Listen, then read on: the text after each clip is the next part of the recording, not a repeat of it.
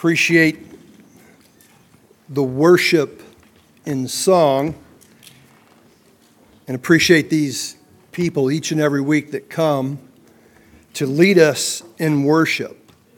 They are a blessing to this church. Take your Bible, turn to Matthew chapter 9. This summer, as we've moved through a short series here in June and July on the church, just different aspects that pertain to church, we're going to move in the month of August through Labor Day weekend to our yearly or annually Elder Series. We'll be looking at Christ in the Psalms for 5 consecutive Sundays. I know you'll enjoy that. We always look forward to the time when all of our elders have a time to preach. Of course, they do preach and teach throughout all the varied Bible classes that we have, but this is a unique opportunity that we love to do, and our church certainly loves this as well. This morning's topic on the church is going to have to do with evangelism, or the witness of the church. I've been a Christian for 50 years, or over 50 years now, and I have found probably the two greatest subjects that bring Christians guilt is evangelism and prayer. That's not going to be our attempt today, is to bring anybody guilt. We certainly, though, think that the Holy Spirit provides a sense of an appropriate convictional guilt. But we're going to look at some things this morning found in Matthew chapter 9 and 10 and look at the early church to try to note some things so as to spur us. Certainly, over the last 6 months, we've gone through a really beautiful phase where so many people have turned to Jesus by faith, and we have enjoyed seeing and hearing, specifically Pastor Alex and I have heard their testimonies as they have come to Jesus. That never gets old. We all sit here with some story or set of circumstances that brought each of us to the saving grace of Jesus. That could have happened through family. It could have happened through friends. It could have happened through someone just simply coming to church. And we know in Scripture it can happen by mere acquaintances. God calls upon the church to evangelize the world. This is the last thing that Jesus does with his disciples as he spent 40 days on them, and he gives them, of course, what really is at the end of each of the gospel, the Great Commission. And the instruction, when you look at it, goes from what the world would perceive from the least to the greatest. I mean, God converts a Samaritan woman in John chapter 3, and she ends up going back and telling the whole village about Jesus who had converted her. And I think you could also use the example of the Apostle Paul, who was probably one of the most brilliant minds that the world has ever known, the chief of Pharisees, meaning his education, and of course, probably the greatest evangelist. But wherever level you find yourself this morning as a Christian, as a part of our church, Christ Community Church, there is an aspect to evangelism that we want to stir. I use this phrase because I think it's true. I think evangelism in one way is really caught more than it is taught. It's life experiences with people who are, what we're really called to do is to share our lives and the things that happen. So as we get into this, I want you to think of that for yourself. I want us to think of that collectively. And again, I say that not so much that we would move out of here in guilt, which can oftentimes happen, but that the Spirit Himself would spur us to the world and the sphere of influence that God has left each of us in. So let's look at verse 35 through 38 of Matthew chapter 9. And the scripture says here, it says, Jesus went throughout all the cities and villages, teaching in their synagogues and proclaiming the gospel of the kingdom and healing every disease and every affliction. When He saw the crowds, He had compassion for them because they were harassed and helpless, like a sheep without a shepherd. Then He said to His disciples, the harvest is plentiful, but the laborers are few.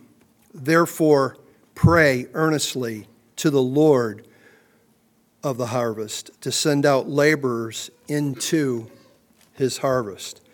Let's bow our heads to pray. Father, we do come before You, thanking You for the Lord's Day, thanking You that we can be here to worship You. And in this brief series, this morning we find ourselves in discussion and the preaching of the witness that the church is to evangelize.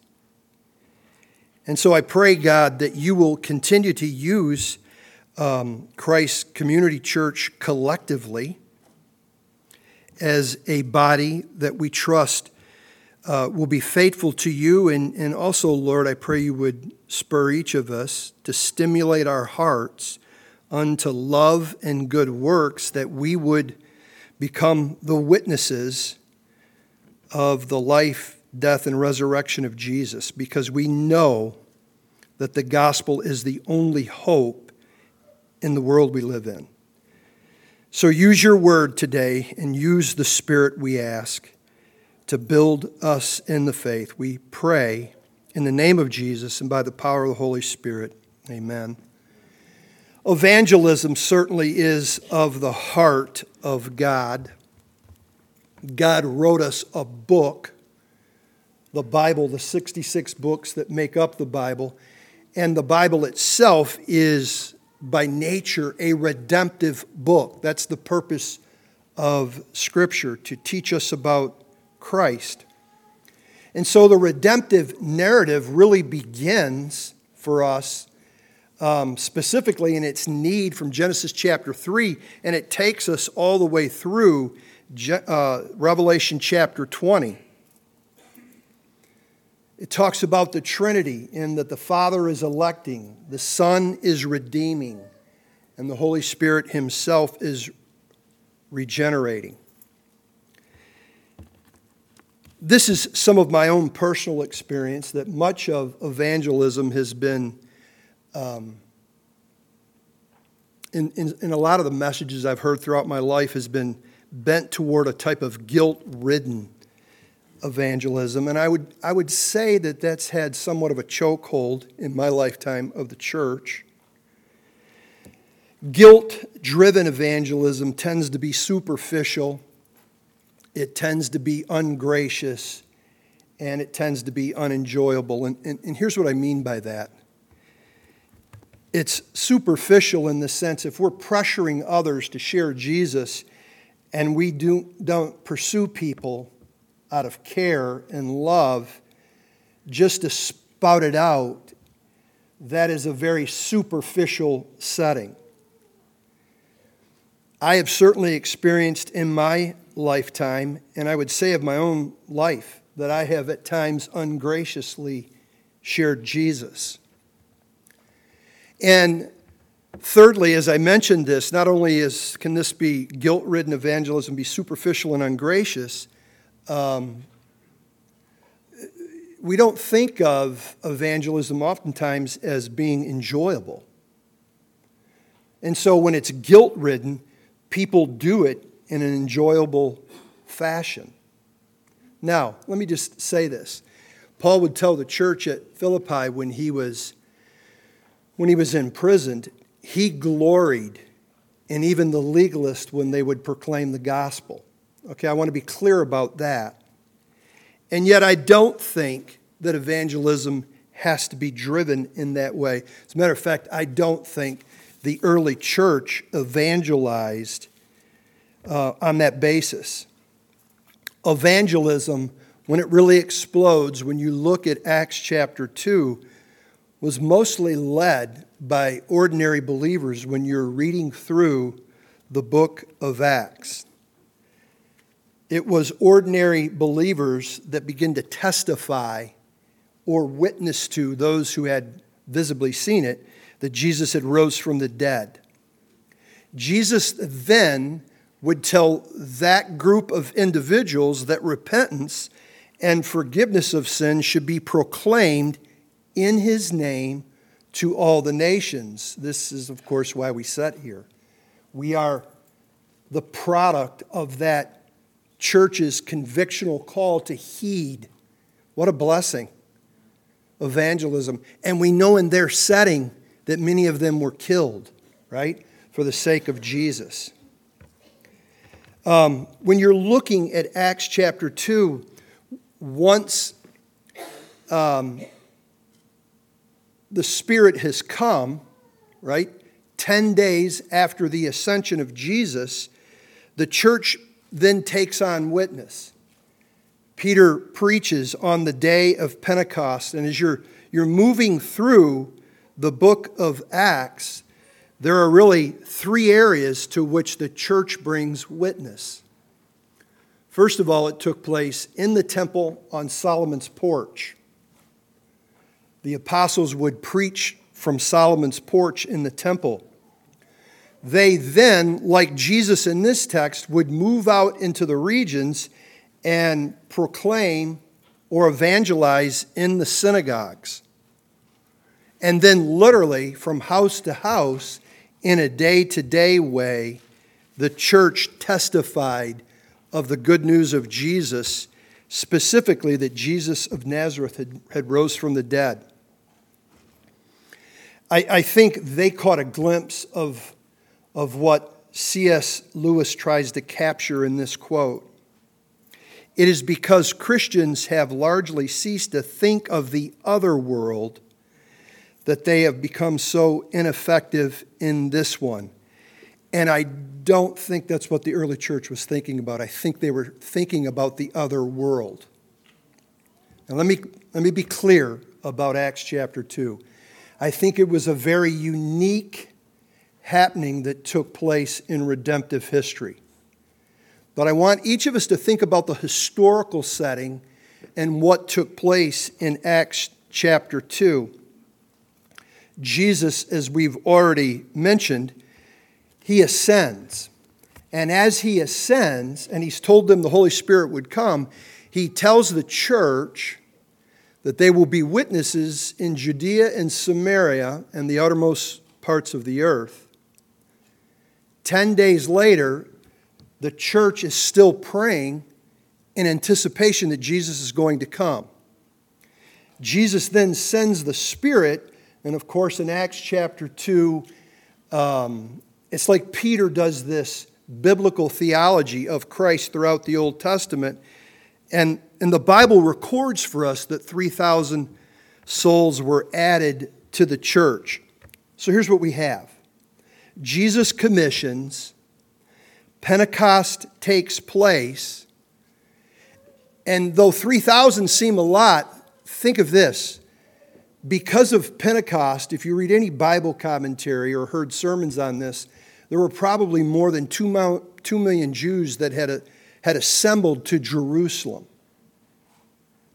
And in assembling to Jerusalem for the Pentecost, God brings a conversion. And through need, just from proselyte Jews and those that have gone about, people are caring for one another in homes. So there's a dynamic here that was truly unique in Christian history. This is why when you hear the church goes out house to house and in day to day, there was this, two things I think, thrill that Jesus of Nazareth was alive, that he had been seen.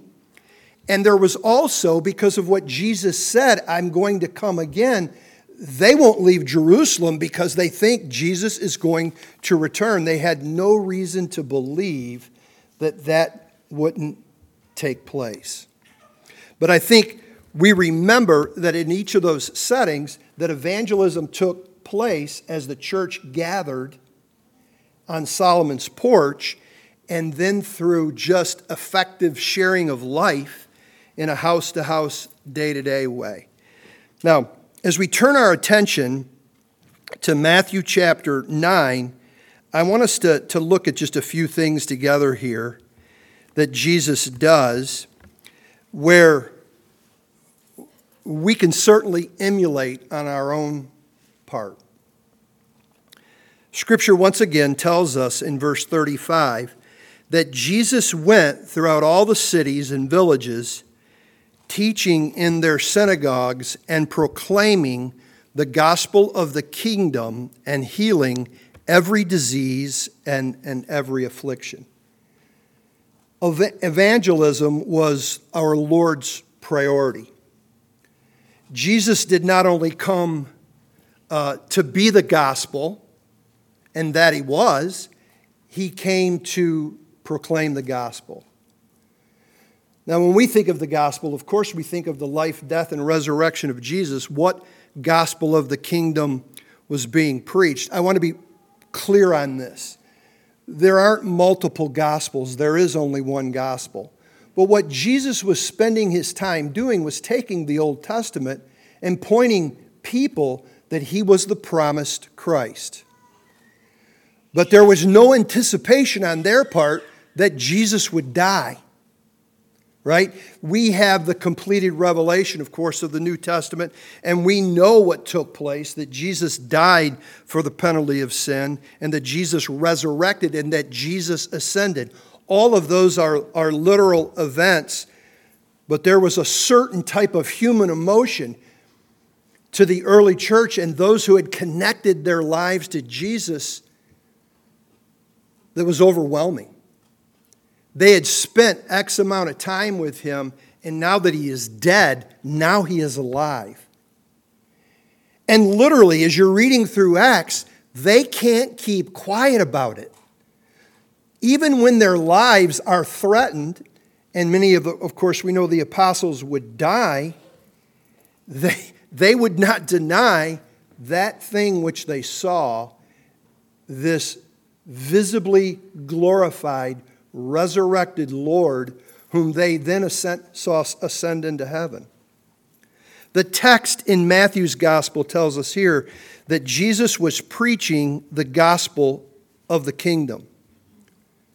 Jesus, of course, is the head of the church. Jesus is the chief evangelist. Jesus is rich in grace. He is the one that led on mission, to which we have been left with. We've been called by God to make disciples, and we make disciples through evangelism. Jesus leads our mission. Jesus, of course, is the head of the church, and he was the chief evangelist.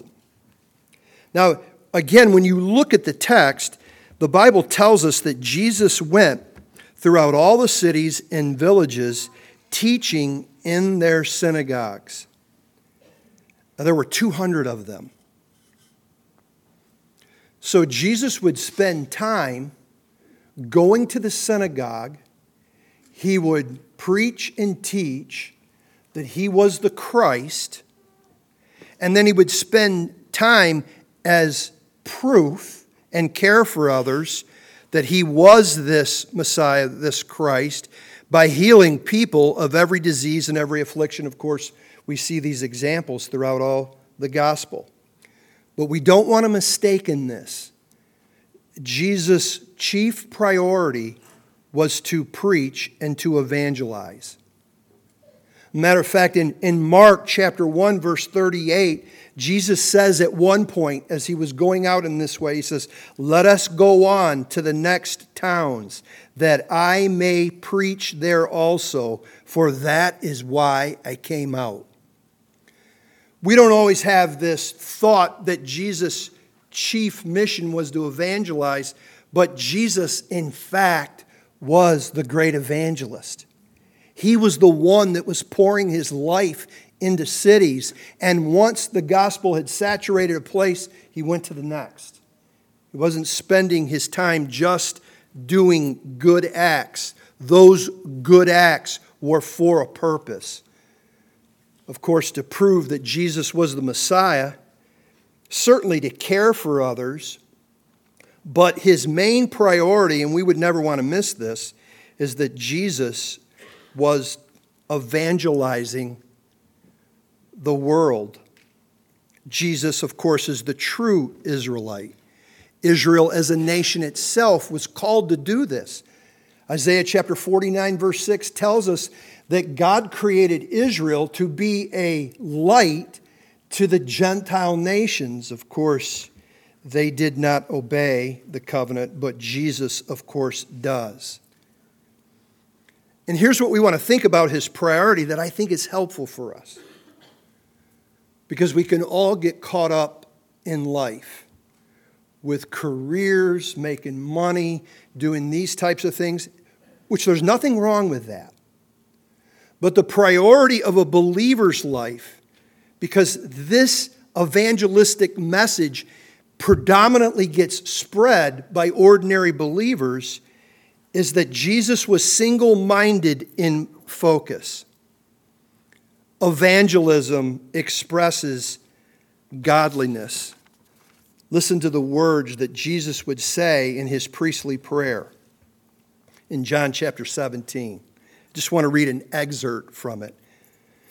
Jesus said this when he was praying, "Glorify your Son, that the Son may glorify you, since you have given him authority over all flesh, to give eternal life to all whom you have given him. And this is eternal life, that they may know you, the only true God, and Jesus Christ, whom you have sent." Jesus would say this in verse 4, "I have accomplished the work that you gave me to do." Now, he hadn't died yet. He hadn't suffered on the cross yet. Jesus didn't resurrect from the dead yet, nor ascend to heaven. And yet, of course, we knew that would take place in firm conviction. Part of that accomplishing of the work is that Jesus came into the world as the true Israelite to evangelize those around him. That's the work that Jesus had, was to preach the gospel. Now, how did Jesus do this? I think this is pretty noteworthy because I think it works kind of hand in hand how the church did it.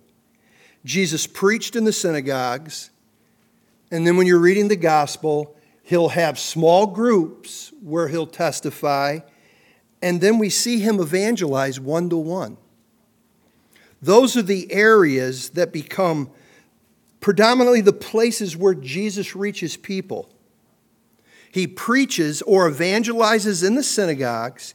He would teach in small group settings, to which, of course, we know the disciples benefited greatly. And then he evangelized or testified of himself one-to-one. Well, why should we evangelize? Let me just give you this. Evangelism is the only thing, basically, in Christianity that we're not going to do in the next world. We're going to do everything else. We're going to hear from the greatest preacher ever. We're going to hear from Jesus. Jesus is going to teach on his own word. Every benefit that we have in this life will be really enjoyed in the next world. We have one shot of evangelization that happens in this life. It's not in the next life.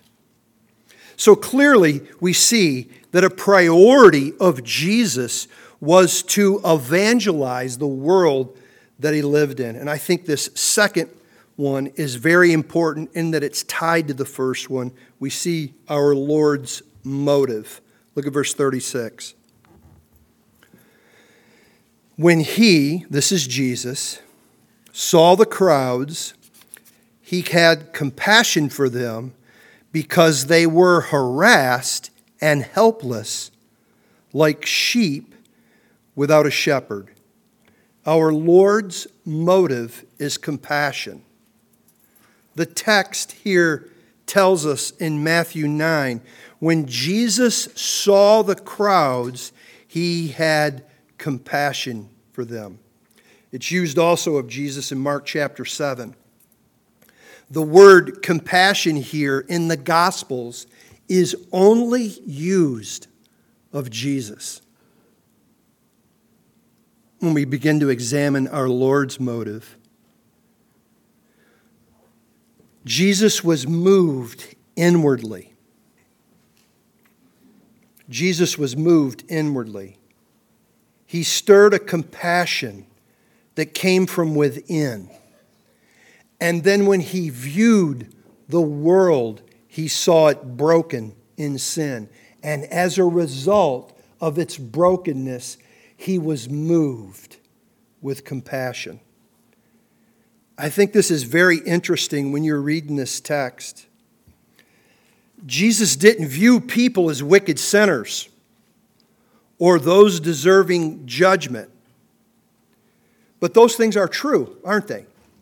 They're true of me.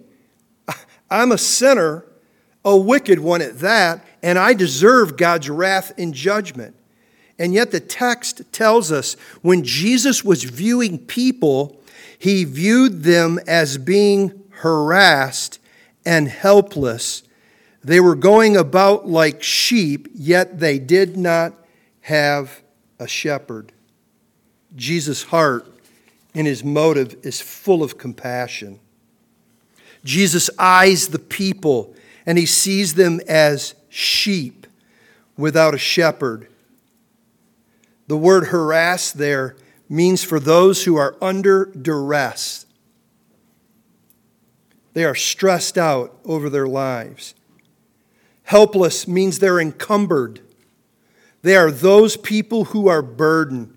Jesus sees people and he feels compassion because he knows that those who do not have him are burdened in their sin. Many times when they can't even identify what that is. People are burdened in their own sin. Those are the people that are ripe for the gospel. Charles Spurgeon said this, "If sinners be damned, at least let them leap to hell over our dead bodies. And if they perish, let them perish with our arms wrapped around their knees, imploring them to stay. If hell must be filled, let it be filled in the teeth of our exertions, and let no one go unwarned or unprayed for." Church, Christ has called us to emulate him. And I think that begins in large part with compassion. Jesus extends himself to others by preaching the gospel to them, proving his love and mercy and his compassion for people. And man, he lived in a dark world filled with hate. Can any of us identify with that? The polarization of societies and groups may be greater now than ever I've experienced in my lifetime. Yet are we moved with compassion for others. And we do so without compromising the gospel. Without compromising the gospel. Look ahead with me to chapter 10 as we move along with this. We want to see this first group that Jesus collects. Verse 2, the names of the 12 apostles are these. First, Simon, who's called Peter, and Andrew his brother, James the son of Zebedee, and John his brother, Philip and Bartholomew, Bartholomew in this text, he's Nathaniel in John's gospel. Thomas and Matthew, the tax collector. James, the son of Alphaeus and Thaddeus. And Simon the zealot and Judas Iscariot who betrayed him. There are certainly, when we want to begin to look at people, obviously the target of the gospel is everybody, right? That's always some of the weird things that you see in gospel think tanks. Man, we're not just shooting for young people, though I'm thrilled when young people come to Jesus. We're not shooting for the gospel target is humanity. And we live in a world where people are burdened with their sin, even when sometimes they can't identify itself to them. The gospel is the one that exposes that. But there are certainly fertile grounds that God uses with the gospel. I think that starts with family. Verse 2, right? You have Simon and Andrew, whom are brothers. You have James and John, who are brothers. There is Thomas and Matthew. In another gospel, he's called Thomas Didymus. There's many expositors that believe that Thomas and Matthew were twins. If that's true or not, I don't know, but I think it's pretty clear by the text that family is a fertile ground for the gospel. So we should have a burden for our family, for those who we love, because, that's the immediate context that God has brought us to. I think, secondly, you see that happens with friends. This is the case of Philip and Bartholomew, or Nathaniel, in verse 3. Philip and Nathaniel were best friends. Now, we won't go there for time's sake, but if you were to go to John chapter 1, verse 35 through 51, this is the first initiation. Andrew and John hang out with Jesus for a day. They come home and they tell their brothers, hey man, we found the Christ. I know the synagogue's dead, but no, we have found the Christ. Then they tell their brothers, and quickly thereafter, when you're looking at John's gospel, Philip gets converted only to tell his best friend Nathaniel about Jesus, and Jesus, of course, converts both of those. Why? It's not rocket science. It's understandable that that's the fertile ground, would be our family. And then those who are our immediate friends, those who we're close to. But I don't want you to miss this, because that's not the only thing. In this uniqueness of this particular group, look again at verse 3, and you see the last two. James, the son of Alphaeus, and Thaddeus. James and Thaddeus. The only thing in Scripture that is said about those two is said in lists. That's it. Nothing else is said of those two in the Bible. Now, what that does for me is that God cares for even the least. There was nothing significant about James' life or Thaddeus' life. They were pretty ordinary people.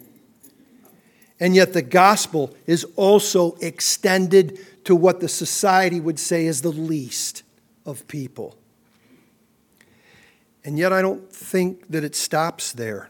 Even within this text, the Bible tells us that he converted Matthew and Simon the Zealot. Who would those people be? Well, they would be the most hated people. To be a tax collector for the Roman Empire, Matthew was taxing his own kindred. He was hated beyond measure. Jews hated tax collectors, period, for the Roman Empire, much less tax collectors who are of their own ethnicity. And yet, when Jesus converts him, Matthew goes home, and when you look at Luke's gospel in chapter 5, verse 27 through 32, he throws a huge party.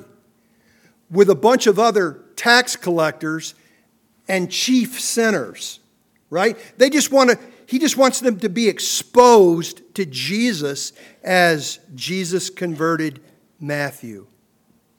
Well, that's one that would be hated. But think of this guy, Simon the Zealot.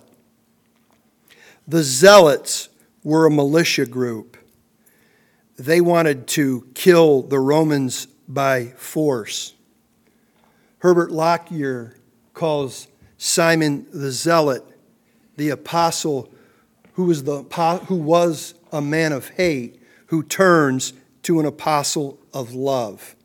He goes from wanting to murder everyone around him to those, as Simon the Zealot, to preach the gospel of love and mercy to others. There is a uniqueness to this first group that simply tells us that the target of our evangelism is anybody who is breathing. We want to preach the gospel to anybody who is breathing. I think it's also a good reminder for this, church. There's no one in your life that's too far gone from God's gracious arm. No one. The opportunity to hear the gospel happens in this life and happens in this life only. But you have no one in your life that's too far gone from the grace of God. The gospel is this, that Christ Jesus saves sinners. It's everything that the Bible expresses, that God created the world and He made humanity in His image to love and to worship God. That God is holy and pure and perfect, and that He created all things for good. There is absolutely no sin in God, and neither does He tempt any of us with sin. That man originally was created good. He fell in sin. Adam willfully disobeyed God. He rebelled against his Creator, and now we, like Adam and everyone else, were broken in our own sin. People need to be made right with God because our sin will ultimately separate us from the grace of God. God's solving of this sin problem is Jesus. Jesus is the Christ. Jesus is the promised Messiah. Jesus is the God-man. Christ alone can make you right with God. Jesus is the only bridge to God. Its salvation alone comes by His life, death, and resurrection. Those are really simple things to understand, really. I had two grandparents that had basically a first grade and third grade education, and yet they understood the gospel. And they understood their need for Jesus, and this is how they responded, which is the response for all of the church that have taken Jesus by faith. They acknowledge their sinfulness, they repent of their sin, and by faith they take Jesus. And that faith is found in three components: knowledge, assent, and trust. The knowledge of the gospel I've just basically gone through. That God is holy, that you are sinful, and that Christ alone can save you. You must have that knowledge. And the gospel is made out in words. They are necessary for someone to become a Christian. That knowledge, then, in your mind, you must assent that all of what the Scripture says is true. And yet still, that is not enough until you trust in Jesus alone to save you. Zach read from the Scripture this morning in Isaiah chapter 55 that says this, church: "Seek the Lord while He may be found. Call upon Him while He may be near." The Old Testament says, today is the day of salvation. Now is the accepted time. Moses looks out before a crowd when he preaches and he says, choose life over death. Elijah, in speaking to a group of people, says this, how long will you linger between two opinions? If God be God, serve him. If Baal be God, serve him. No one is promised tomorrow. For those of you who have yet to take Jesus by faith, we implore you by the mercy of God to trust in Christ to save you. The last aspect of this is found in verse 36 and 37. Jesus says this to his disciples. He says, the harvest is plentiful and the laborers are few. Therefore pray earnestly to the Lord for the harvest and to send out laborers in the harvest. Here's God's plan. Here's the Lord's plan for us, to pray. I know I've become guilty of this way too often, where you're caught up in trying to have the answer or explanation. Jesus says to pray.